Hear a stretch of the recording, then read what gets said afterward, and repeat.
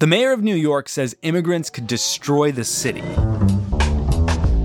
Never in my life have I had a problem that I did not see an ending to. I don't see an ending to this. The governor of Texas is putting up razor wire fences and floating barriers. Texans have the backbone and the will to secure a border, two things that Joe Biden does not have. The leading Republican presidential candidate would like to finish building a wall. The leading Democratic candidate thinks won't do a thing.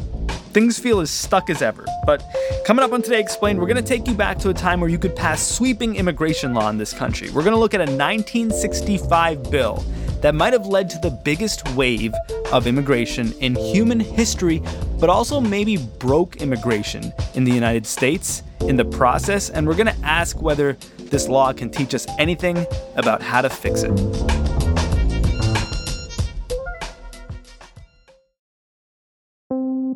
Support for Today Explained comes from FX's The Veil, starring Elizabeth Moss. If you like spy thrillers or indeed Elizabeth Moss, then you might want to check out FX's The Veil. It's an international spy thriller that follows two women as they play a deadly game of truth and lies on the road from Istanbul to Paris and London. Oh, I'll go. One woman has a secret, same here, and the other has a mission to reveal it before thousands of lives are lost. FX's The Veil, now streaming only on Hulu. Apple Card is the perfect cashback rewards credit card. You earn up to 3% daily cash on every purchase every day. That's 3% on your favorite products at Apple, 2% on all other Apple Card with Apple Pay purchases, and 1% on anything you buy with your titanium Apple Card or virtual card number. Visit apple.co/card calculator to see how much you can earn. Apple Card issued by Goldman Sachs Bank USA, Salt Lake City branch, subject to credit approval, terms apply. Están escuchando a Hoy Explicado. Today Explained.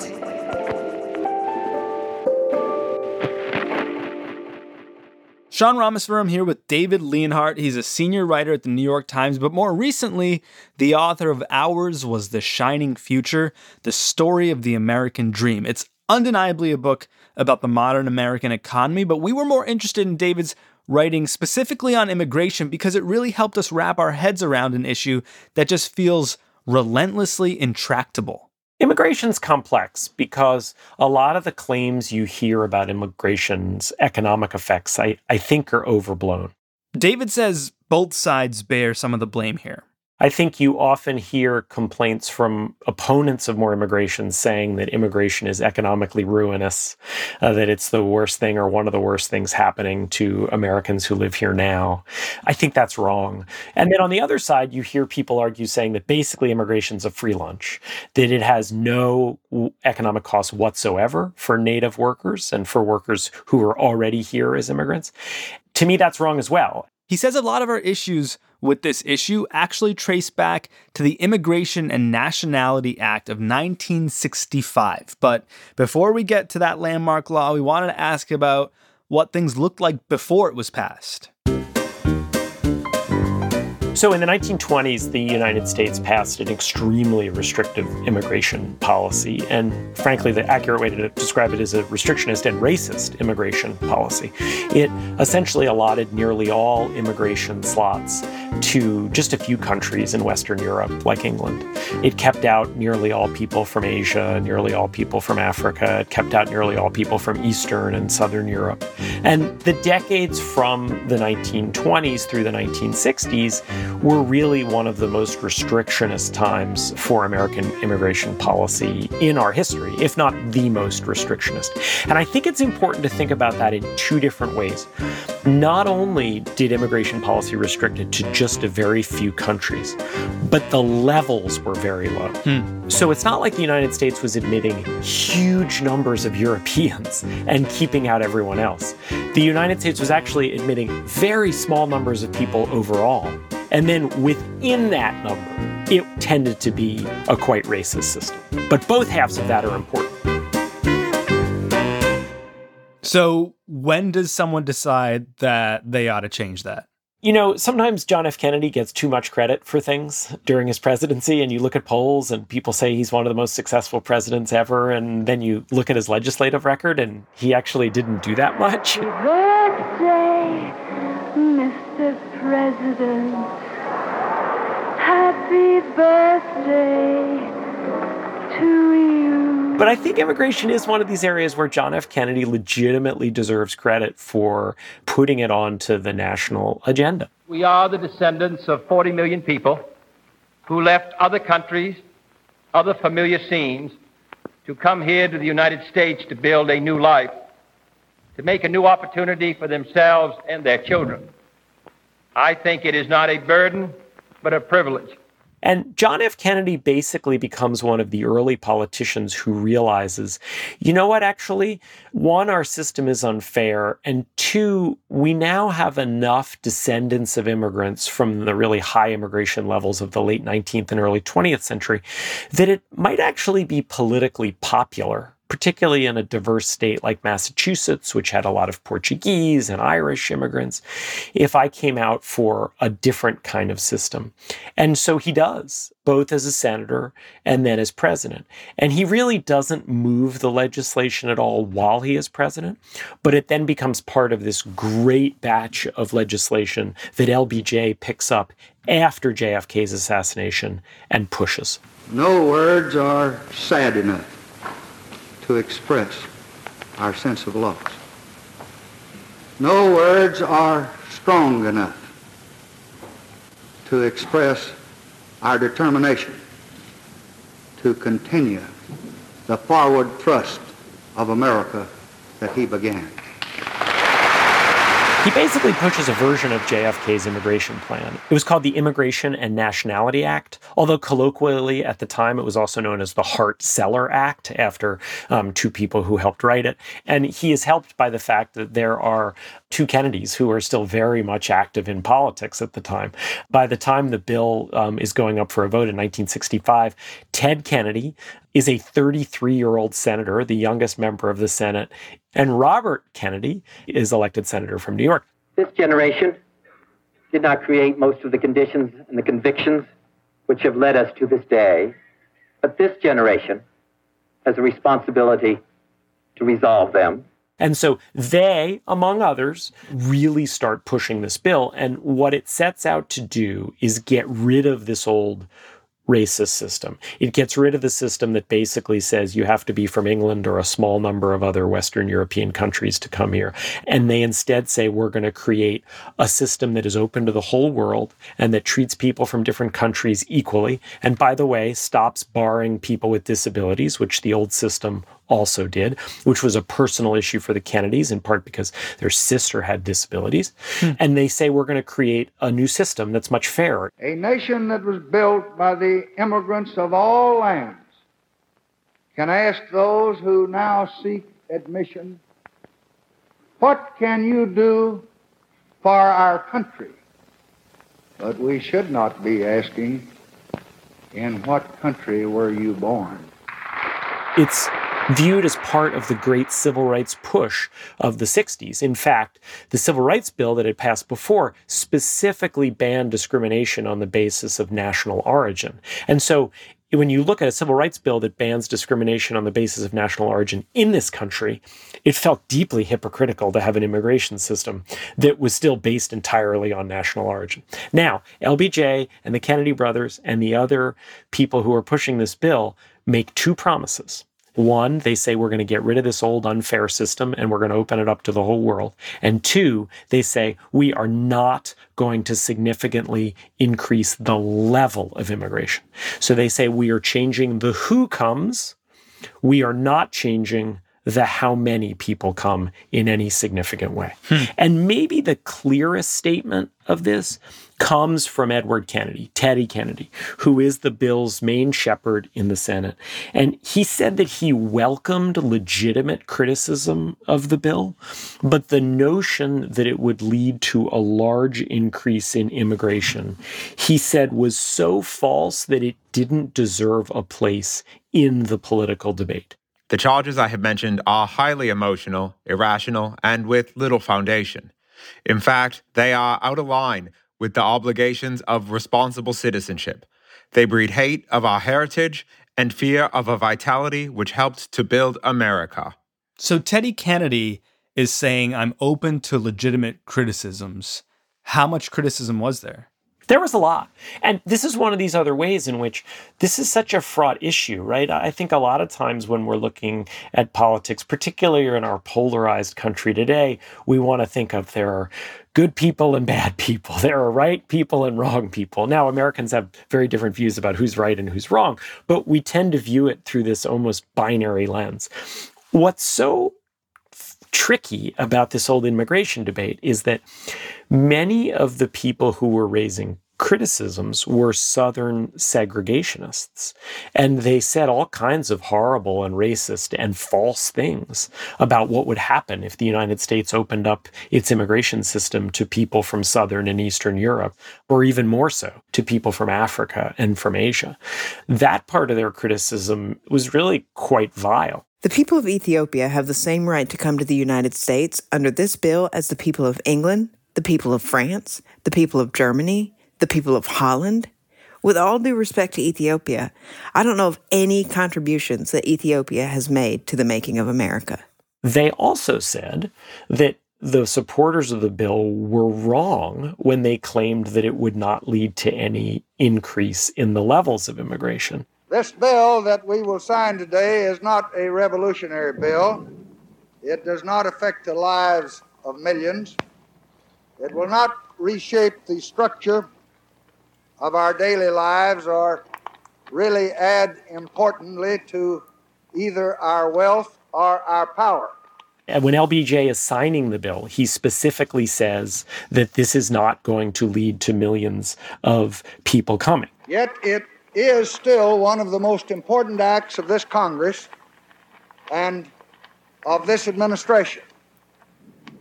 For it does repair a very deep and painful flaw in the fabric of American justice.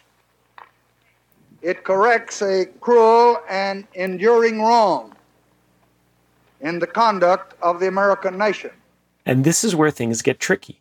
The supporters of the bill repeatedly promised that it was changing only the who comes. It's changing the mix of who comes to make it more fair. It was not changing the levels. The supporters were completely wrong about that. They were wrong almost immediately. And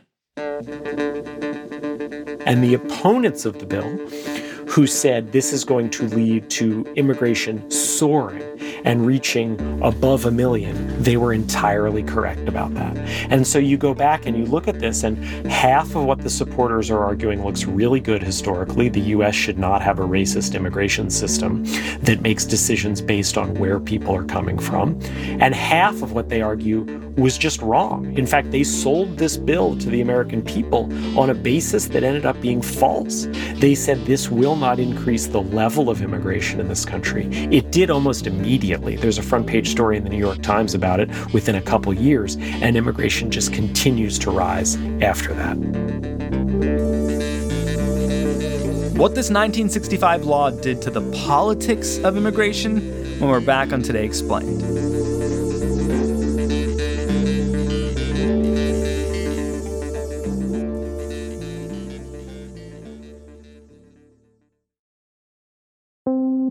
Support for Today Explained comes from Mint Mobile, the only cell phone that tastes good. When the deal is too good to be true, there's probably a catch, right? That incredibly cheap flight to Europe?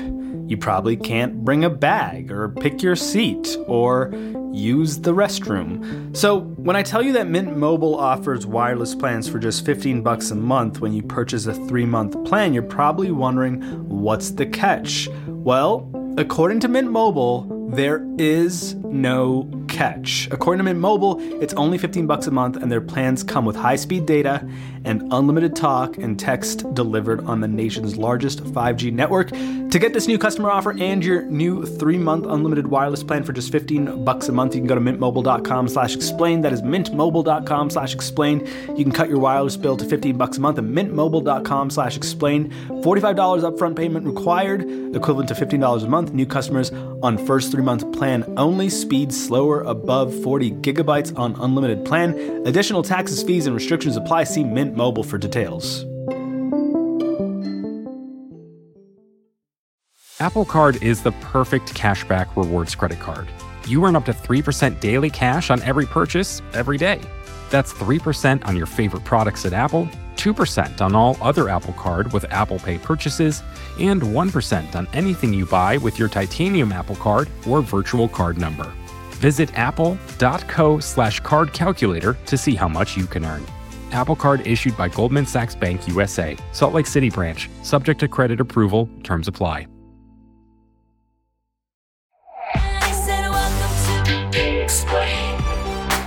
We are back with David Leonhardt of the New York Times. When we left off, David, you were telling us that the enemies of the 1965 Immigration and Nationality Act ended up being kind of right in that it led to a massive influx of immigration in the United States. How do LBJ, RFK, Teddy, and their allies get it so wrong? I think there are a couple answers to that question. I don't think they were lying. I've looked at the historical records on this. Others have as well. There's no evidence in their private correspondence that they secretly thought it would lead to a big immigration increase and were hiding that from the public. They still deserve criticism, I think, for so strongly promising something that turned out to be false. And I think they engaged in motivated reasoning. I think they were so eager to rewrite immigration law for very good reasons. I mean, it is a monumental civil rights achievement to change the country's laws so that they aren't making decisions based on what countries people are coming from. But they were so eager to do that they basically brushed off any criticism of the bill, including much more legitimate criticisms. And the key thing here is that the bill had a whole bunch of categories that didn't count toward entry into this country. They were called, in the jargon of the time, non-quota entries. These non-quota entries ended up basically overwhelming the system. And many of them were family members. And so if an immigrant was already here, that immigrant's parents and children and spouse didn't count toward the quota. And so what was the effect of, say, one individual's wife and kids and parents coming and not being counted in this cap? What did that mean for the country over the decades? I mean, it means that basically instead of having immigration at the levels that the bill's authors promised, which was roughly constant, maybe a small increase, you see immigration surge almost immediately. I mean, as a share of the U.S. population, the 1965 immigration law leads to a wave of immigration that resembles the huge wave of the late 19th and early 20th century. And because the country was bigger in the 70s and 80s and decades since then, it may well be the largest single wave of immigration in terms of number of people to a single country in human history. And of course, the question we have to ask here, and I'm sure the answer is very complicated, is that wave good or bad for the country? I think for the immigrants themselves, the answer's overwhelmingly that it has been good. There is an important piece of research, a book called Streets of Gold by two economists who've studied this question in more depth really than anyone else, using big data records from census and from immigration forms and elsewhere. And what they show is that the trajectory of the post-1965 immigrants looks remarkably similar to the trajectory of the Russian and Italian and Irish immigrants from the late 19th and early 20th century. Obviously, it's a big country. There are exceptions. There are immigrants who still struggle. And most immigrants themselves, if they arrive here poor, remain poor for their lives. But their children do extremely well. And the upward mobility of recent generations of immigrants looks very similar and deeply encouraging. These recent immigrants tend to be from Latin America and Asia, not exclusively, but mostly. And they're doing very well by many, many measures. So a great deal for those arriving to this country, at least their kids. What about for those who are already here? That answer is more complicated. I do think there have been modestly negative economic effects for most American workers of the big increase in immigration. And I know this is a point that many people on the political left take issue with, and frankly, some people on the political right as well. It's practically verboten. You're not allowed to talk about that. Yes. But I think both logic and the empirical research point to the idea that there have been modest costs. So the empirical research, there was a huge study done by the National Academy of Sciences. It's hundreds of pages. There is one table that summarizes all the relevant studies of the effect of immigration on the wages of people who are already in the United States. You just scan down that chart, and there are a lot more negative numbers than zeros or positive numbers. And that's the empirical research. I think logic, though, points to the same thing. If you have many more workers competing for the same job, the company can pay those workers less. Now, I don't think that's the main reason why we've had huge increase in economic inequality. I think the decline of labor unions, I think trade policy, I think tax policy, I think all those things are more important. But I think it's a real mistake when relatively affluent Americans say to working class Americans, oh no, you're wrong, immigration has had no costs. Because I think there's just a wealth of evidence that it has had some economic costs. And that's even before what we talk about what it has done to the political atmosphere in our country. So to me, the politics of immigration are a microcosm of the shift of the Democratic Party. And the Democratic Party has increasingly become a party of college graduates, and it's increasingly become a party of professionals and more affluent people. I think part of what's happened is that many Democrats have come to view immigration as a human rights issue, and they have focused overwhelmingly on the effect that it has on the immigrants who are coming. And I understand that. When doing that, though, it's part of the Democratic Party's shift away from the values and the interests of working class people in this country. If you look at polling, working class people tend to be more communitarian than college graduates. They tend to be more likely to say that they are patriotic. They are more likely to say they believe the United States is the best country in the world. They also tend to be in favor of lower levels of immigration.